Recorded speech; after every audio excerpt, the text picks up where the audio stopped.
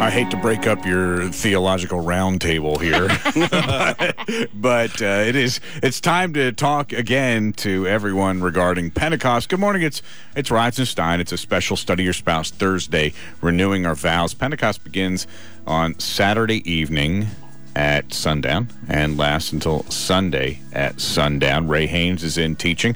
All of this is posted at blog.victory915.com and also the Reisenstein and Victory Facebook pages. And Section 8 is the two perspectives, I would call it. And I want to use that terminology because, you know, I love the quote, we can disagree without being disagreeable. Mm-hmm. There is a difference.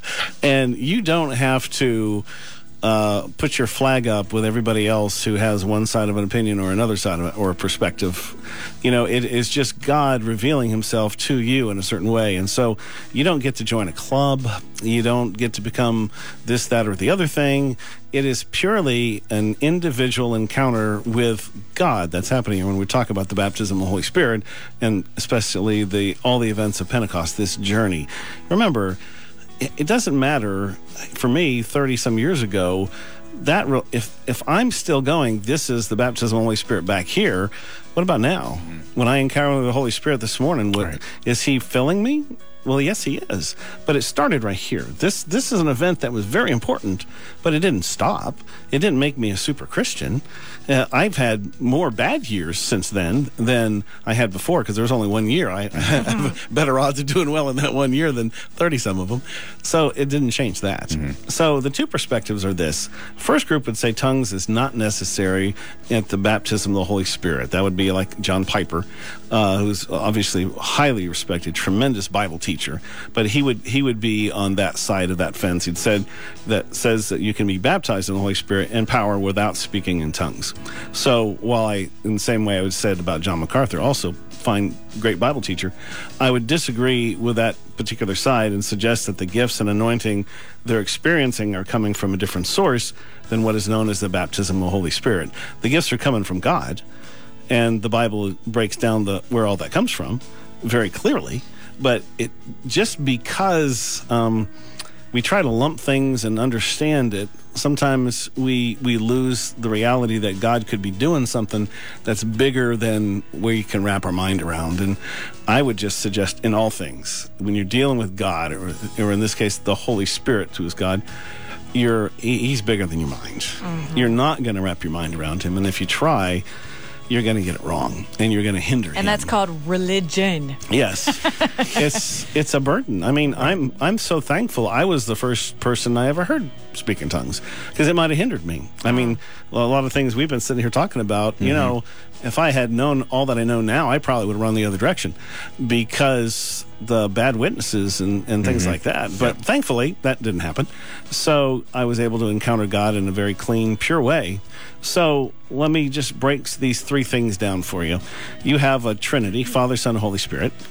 They are one God, all right? He is one God, but there's three aspects of that God, and I don't want to get too deep into that terminology because I don't want to say it in the wrong way and then go, I said it the wrong way.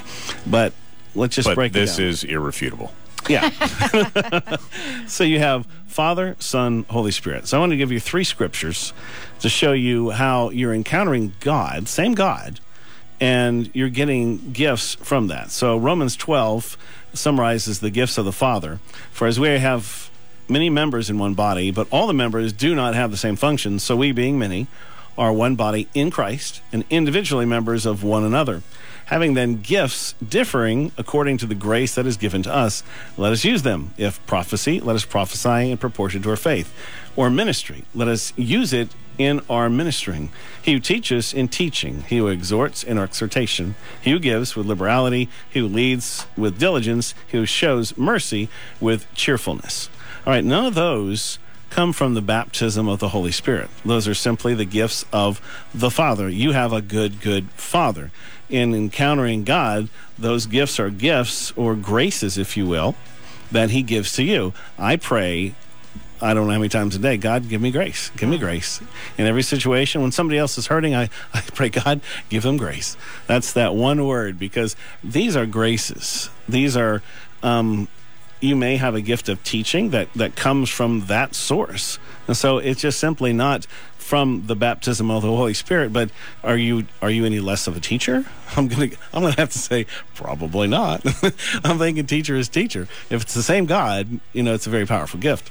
Now the gifts of the Son, these are a little different. Ephesians 4, he himself, and now the he in that verse is of the Lord Jesus Christ. He himself gave some to be apostles, some prophets, some evangelists, some pastors and teachers, for the equipping of the saints, for the work of ministry, for edifying of the body of Christ, till we all come to the unity of the faith and of the knowledge of the Son of God, to a perfect man, to the measure of the stature of the fullness of Christ.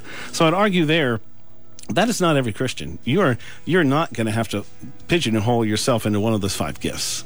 Only those who actually are called in that area are receiving the gifts of the Son like that. So you don't have to say, well, I'm not an apostle, and that's the argument later on in those scriptures is, the hand doesn't say to the foot, So it's not about comparing yourself.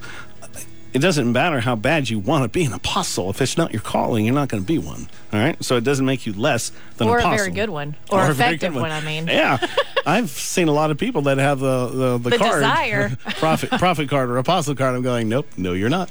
So as opposed to the gifts of the Holy... Can we name a few names? No, we're good. Gifts of the Holy Spirit. Okay, so the baptism of the Holy Spirit. Now we're going to talk about first. 1 Corinthians 12. But the manifestation of the Spirit is given to each one for the profit of all. Now, hear that, because this is where so much of this has gone wrong. If you're baptized in the Holy Spirit, you should be benefiting everyone. Mm-hmm. It shouldn't be about you, and it shouldn't be comparative, and you shouldn't be making somebody else feel bad. Mm-hmm. It's for the profit of all. Mm-hmm. For to one is given the word of wisdom through the Spirit, to another the word of knowledge through the same Spirit, to another faith by the same Spirit. Notice he keeps the same trajectory here. To another gifts of healing by the same Spirit, like Addison Adamo. We talk about what an anointing. Who wouldn't want that gift? Do you want to just pray for people and say healed all the time? I like that. But you just can't go, God. He gets to get it. The Holy Spirit chooses. And to another, the working of miracles. To another, prophecy. To another, discerning of spirits. To another, different kinds of tongues. And to another, the interpretation of tongues. And I should say, in this case, neither one of those is the actual tongues that we're talking about when you get with the baptism of the Holy Spirit. Those are the gift, which is the same of an outward manifestation, not something you do in your private life. So there's 2 different kinds of tongues. But one, the verse continues, but one and the same Spirit works all these things, distributing to each one individually as he wills. And what scripture is that you just imparted? That is 1 Corinthians 12. Thank you.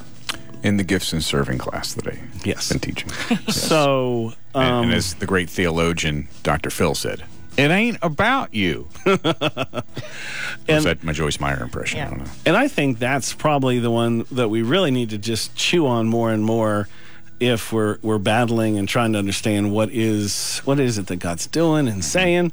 I'm going to let's just see how much you want to continue with this, or do you want to break it into another piece?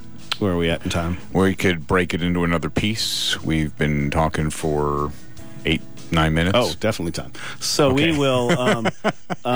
So we're going to come back now. The next one, we're going to look at the perspective. So that's an answer to those who are not sure, that say, no, I've got the baptism of the Holy Spirit. I don't have to have tongues. I have these gifts, and that proves that I have this. That would just be the argument to say, maybe what you have is the Holy Spirit, but it's not the baptism of the Holy Spirit. Maybe it's a different experience that you're experiencing, and maybe instead of the argument, maybe we're both saying the exact same thing, that you've encountered God, but maybe it's just a different kind of encounter. Maybe that's possible. So the other is, the next one we'll do is that tongues is necessary, and what the Scripture says, why I could say confidently that in order to be baptized in the Holy Spirit, that involves tongues because of what the Scripture says. So we'll jump on that one. Now, if you want to hear any of this again and you want to clarify stuff, you can go to the blog, blog.victory915.com. You can hear all of Ray's teachings at Rise and Stein on Facebook and Victory on Facebook. And we'll give you his cell number also. No, I'm just kidding about that. The Cumming Playhouse is having